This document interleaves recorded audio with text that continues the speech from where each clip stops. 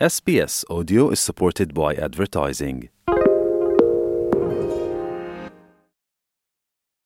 We would like to offer our respects to the traditional elders of all generations upon whose lands this podcast has been created, including the Camaragal people of the Eora Nation.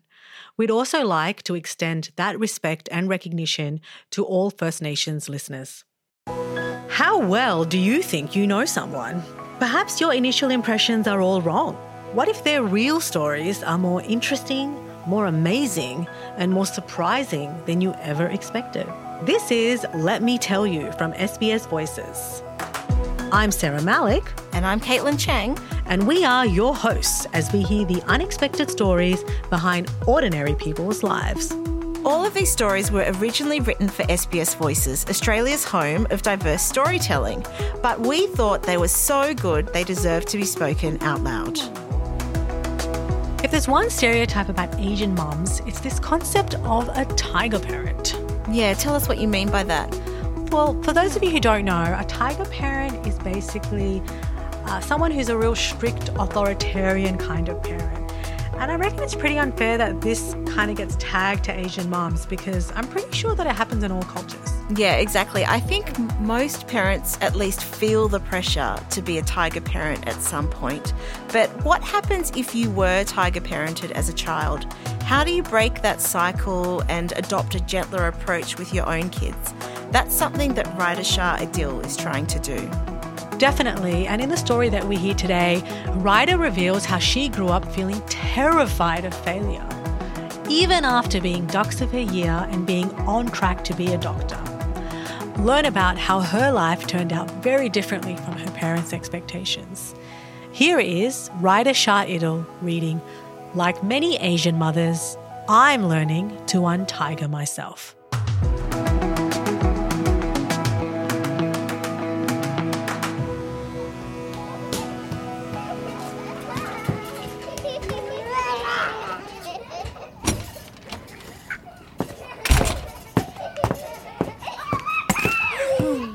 Oh no, Papa's home, my 6-year-old daughter complained when my husband came home from work one evening.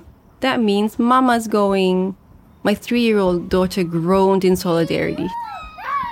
Don't go, Mama. My 1-year-old son clung to me, sensing my energy shift. Ouch, nothing quite as painful as the truth from the mouth of my babies. Just relax and spend time with us, my husband said. Every time I come home, you run away. I balked when my husband said that, mostly because it was true. Since most of the caregiving duties fall on me, I welcome the breaks when my husband comes home.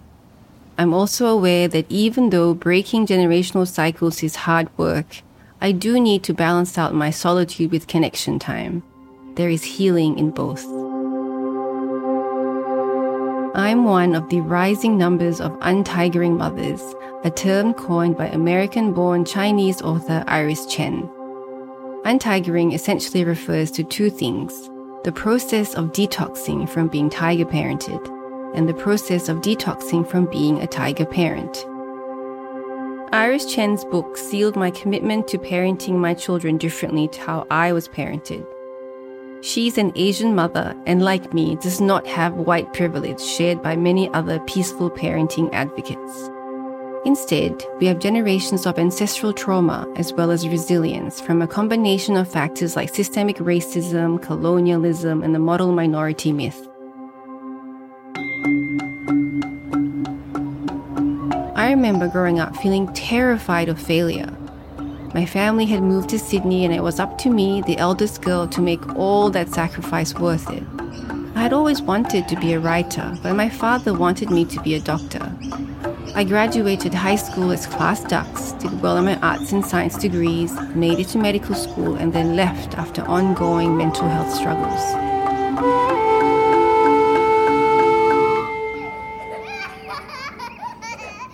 Now that I'm a mother and a freelance writer, I resist that old narrative of being a tiger parent precisely because of how much it harmed me.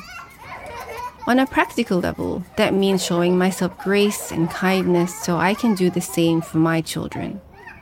A large part of that is being able to slow down enough to enjoy my children.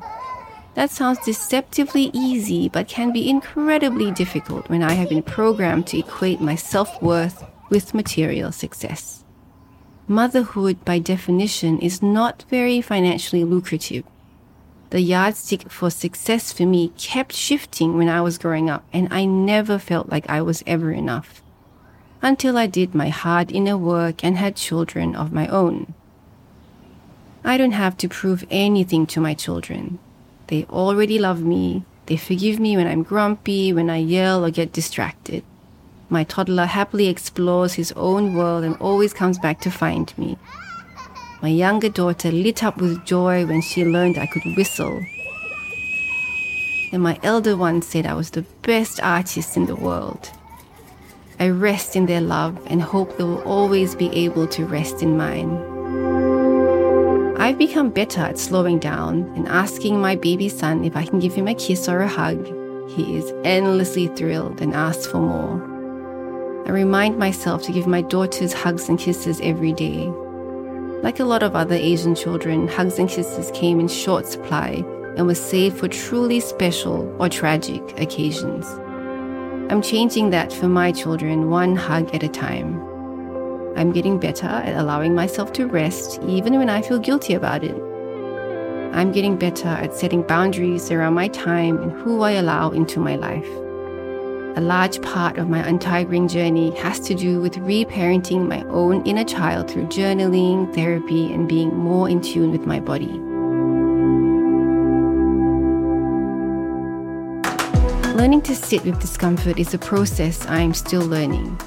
I teach my kids this skill and hopefully model it. I tell them that there are no good or bad feelings. There are simply feelings, and all feelings pass if we allow them to. I have my tendency to hide in my phone, book, audiobook when I feel overwhelmed, but distraction doesn't help me in the long run. What helps me is placing my hand on my heart, closing my eyes, taking a deep breath, holding it, then take a long exhale. I still need daily pockets of solitude to be calm for my children. It soothes me to sink into my writing or study. What helps is focusing on the relationships I'm building with my children and embracing the chaos that comes with such little ones. There is so much to be grateful for in this whirlwind stage of parenting, and I choose to look for it every day. When my husband comes home these days, I'm getting better at resisting my reflex to jump up, throw our kids at him, and hide in my room. Instead, I take a deep breath, smile, then ask him how he's doing. I marvel at how safe and loved they are, how safe and loved we all are. I hope that this is my legacy to my children, a sense of safety, security, and enoughness to tide them through the rest of their lives.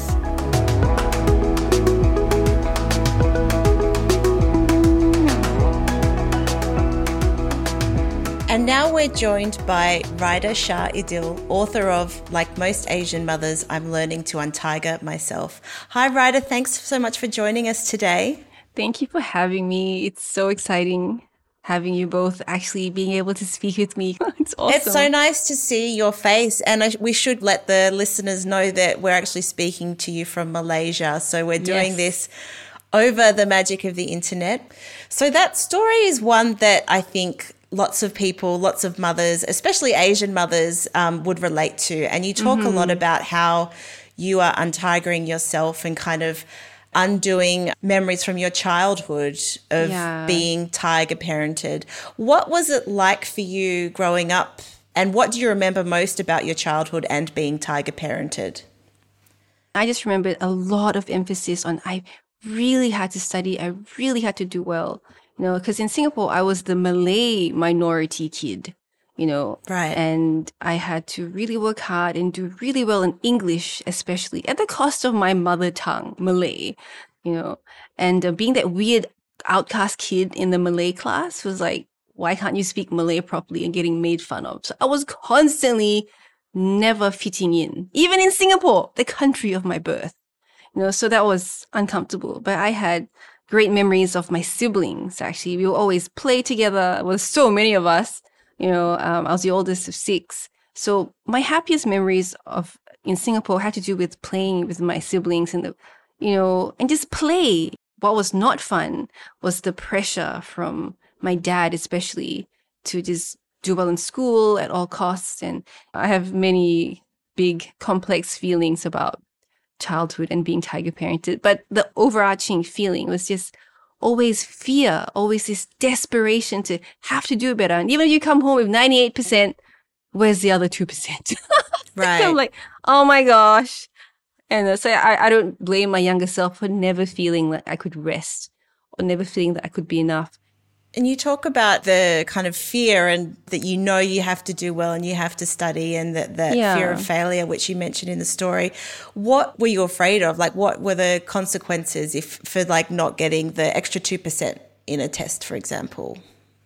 I don't think I can put it properly into words, but I guess it was this feeling of never feeling safe and rested. So I was always chasing this illusion of I'll get that unconditional love and the ability to rest and be celebrated for who I am, if I get that 2%.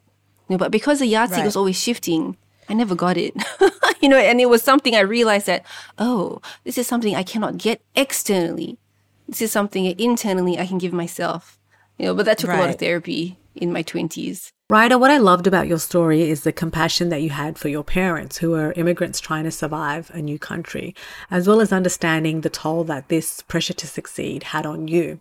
Exactly, yeah. I mean, I'm back now in Malaysia, my ancestral home. My late grandparents fled the communists in Malacca to go to Singapore. So it's kind of like a full circle. And it all starts with awareness, being aware of what my parents had to go through, what my late grandparents had to. And as a parent now, knowing how hard I tried to do better for my children, and knowing that every parent essentially tries with their worldview. And we're always building on the last generation, what everyone gave before, and trying to move forward and realizing one day my kids are going to be, who knows, parents themselves, and they might look back and say, Mama, how could you have done that? So I'll be like, I'm sorry, I did the best I could. And a lot of the toll that you talk about, going through high school, feeling under that pressure to perform. So can you talk about what that moment was like for you when you realized you wanted to leave medical school? So I was in the Sydney Uni postgrad program. So it's a 4-year program. And in the middle of it, the end of second year, there was a barrier exam. It's literally a barrier. You have to pass it to be able to progress to third year and then fourth year. And I didn't realize it at the time, but while I was studying, I was really stressed. And when I sat the exam, I did it too quickly. I didn't realize that I was already in the middle of a mental breakdown while it was happening, because I didn't have insight till after it happened. And failing that exam was the best thing that ever happened to me, because the very compassionate, GP counselor at Westmead Hospital, where I used to be based for clinical placement, she looked at me and she's like, Raidah, we may need to have a change of plans and a break because you didn't pass your barrier exam and you've been through a lot. And that was also a time when my parents' marriage, which had already been in a not great state for many decades, was already almost done. So a lot of things were happening. So I guess failing the barrier exam, realizing my parents were about to split up, all these things made me realize this is not sustainable. This is not a life that I want to wake up to and keep having to go through this turmoil and chaos. And so that's when I asked the sub-dean, can I defer? She's like, yes, please defer and rest, get on meds if you need to. And I did, and it was wonderful. But I remember asking the sub-dean, what do I tell my dad? And then she's like, just tell him that you're deferring. And I was like, oh my gosh, I'm an Asian child. I can't just defer. I need to just keep slogging through, except I couldn't anymore. I literally, physically, mentally, emotionally could not. And it had burnt out so badly that I had to stop, And what was the reaction of your parents when you told them, hey, Mom and Dad, I want to leave. I want to leave medical school? Yeah, I mean, I told my mom, because she's always been my safe space. She does not understand me a lot of the time, but she tries. And I didn't tell my dad. My brother told him, and that went down better. And, so it's my mom and my siblings were more on my side. And my dad was in Singapore anyway, so it didn't go down well.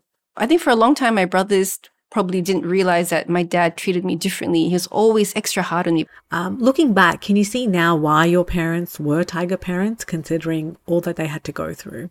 Yeah, I can see now clearer than ever. My dad, was a really bright kid, and he was like one of 6 boys and had great dreams, for his own studies and successes, but it just didn't work out for him. That's a quote by Carl Jung, right? Like the greatest impact on a child is like the parent's unlived dream or something.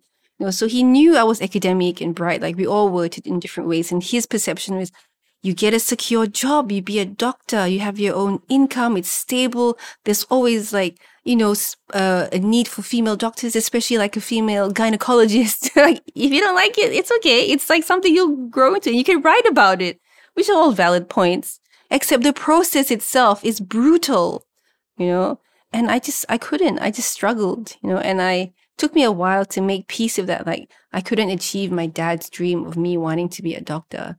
Well, at least my mom was happy that I was happy.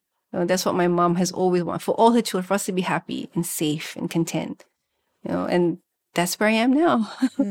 So now that you are a parent, Raidah, and yes. Look, I feel like there is so much pressure on parents, so I can see why some are tiger parents. It almost feels like it's harder to untiger yourself. Do you ever kind of feel that pressure to tiger parent your kids? Yes, it's still in my DNA, I'm afraid. Do you catch yourself doing things? I'm getting better at catching myself, yeah. And it really helps that my husband is conscious that we were both tiger parented, we both struggled, and we both want differently for our kids. And that, I feel, is like the biggest anchor for me, knowing that I have a supportive husband and we're both parenting on the same page. And we all slip up. We take turns getting triggered, but thankfully not at the same time. In what ways do you find yourself like slipping up sometimes? I think especially living in Malaysia, where there is like massive importance on having good adab, having good manners, being respectful to the elderly, calling people by the right titles. These kinds of things are like very, very valued where I live right now in Malaysia. And the thing is, we're in a pandemic, we're not encouraging our kids to like shake hands or kiss hands anymore. So that's a blessing, I would say, like not needing kids to, because that's uncomfortable for me. Because if my child is not comfortable, like coming up to an elderly person they don't know, that's fine. I'm not going to push them, But that creeping pressure, it does kind of happen. And you also talk a bit about mother's guilt. And I guess that's such a strong thing that all mothers feel. And then I imagine it can be compounded when you have been, I guess, tiger parented as well. There's like the pressure on kind of being the best parent you can be, and then the pressure that you felt growing up from your own parents. How did you manage to break that circuit? I think my default setting of mom guilt is always on. It's just constant, ever lurking in the background. Yeah. I just try to notice it and talk myself down like, okay, it's okay to feel guilty, but I'm going to take that break anyway. I'm going to go for a walk by myself anyway. I'm going to get the groceries by myself anyway. Like just noticing that, because I know that when I don't pay attention to that rising feeling of overwhelm, my kids will do something, which is totally what a kid would do, and I'll explode. I didn't see growing up what I do now. I didn't see my mom being able to nurture her career or her dreams or her aspirations. I didn't see my dad supporting my mom like that in any way. And the same for my late grandma. That didn't happen. What I'm doing right now feels like this is the first time I'm seeing this in myself. So it does feel weird and uncomfortable and sometimes like really indulgent, like, Then I tell myself, this is what I want my kids to see, especially my daughters and my son. This is what I want them to normalize, where their dad will look after them and I can go and do my writing and I can do my work. Or I can just sit in a cafe and watch Netflix and eat, ice cream or whatever by myself. If nobody on my lap stealing my food, that's what I want my children to grow up seeing as a template, so that when or if it's their turn, it won't be that hard to take breaks and ask for help because it was already done before. that becomes their template.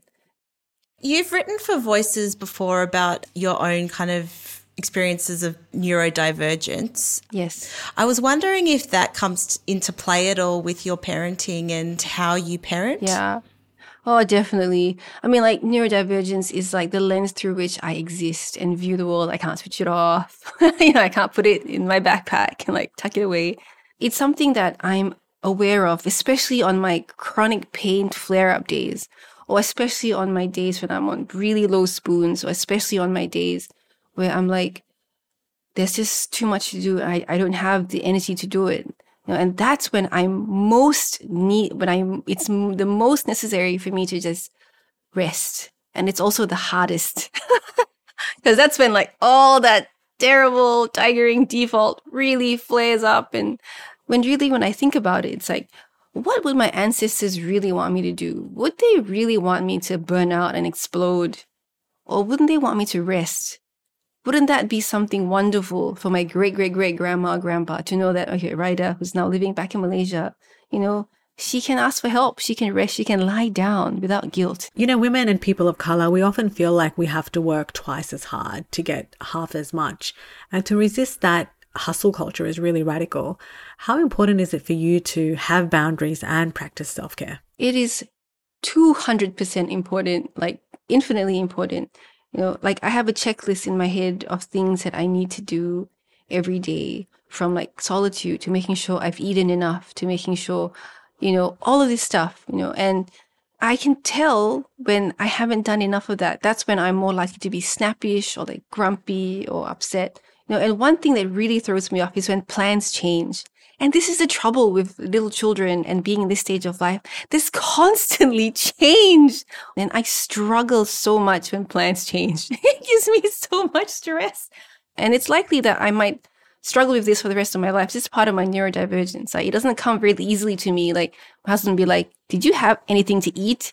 Why are you scolding me? I'll be like, oh yeah, sorry, I forgot to eat breakfast. Okay, that's why I'm grumpy. So just those, and he knows by now not to take it personally. He'll be like, okay, here's an apple. Please eat it. I'm like, oh, okay, thanks. Then I get to recalibrate myself to like, okay, that self-care is not something that is like an option. Like I need it every day to function, Just the kids can just watch whatever they want on Netflix, the cartoons, YouTube. They're safe. I'm safe. Hot water bottle, lie down, chamomile tea. And I still have to unpack my guilt around screen time and all the rest of it, Oh, look, screen time. Look, let's not take that away just yet. I know, please, no. Thank you so much, Raidah, for your chat with us today. Welcome. I'm definitely going to follow your mantra of mother's self-care, putting that higher up the list, I think. Absolutely. Thank you, Sarah. Thank you, Caitlin. And that's it for our final episode for now. It has actually been so much fun revisiting some of our favourite stories and actually giving them a second life in audio form, don't you think? Yeah, definitely. I think that it is such a privilege and pleasure of this job just to be able to hear and share so many incredible stories and also get the opportunity to actually meet some of the writers who wrote them and learn more about them. Yeah, it was really good to kind of unpack their brains a little bit and just find out a little bit more that we couldn't get in the 800 word count of our articles. Yeah, find out the story behind the story. And don't forget, if you've missed any of these remarkable stories, you can jump back in our podcast feed and listen to earlier episodes. Or if you want to read the stories in their original form, head to the SBS Voices website. Thank you for listening. See ya. Let Me Tell You is produced by Sarah Malik and Caitlin Chang, with audio by Jeremy Wilmot and Max Gosford. Our executive producers are Natalie Hambley and Danielle Teutsch. If you'd like to read more of our stories, head to the SBS Voices website at sbs.com.au/voices.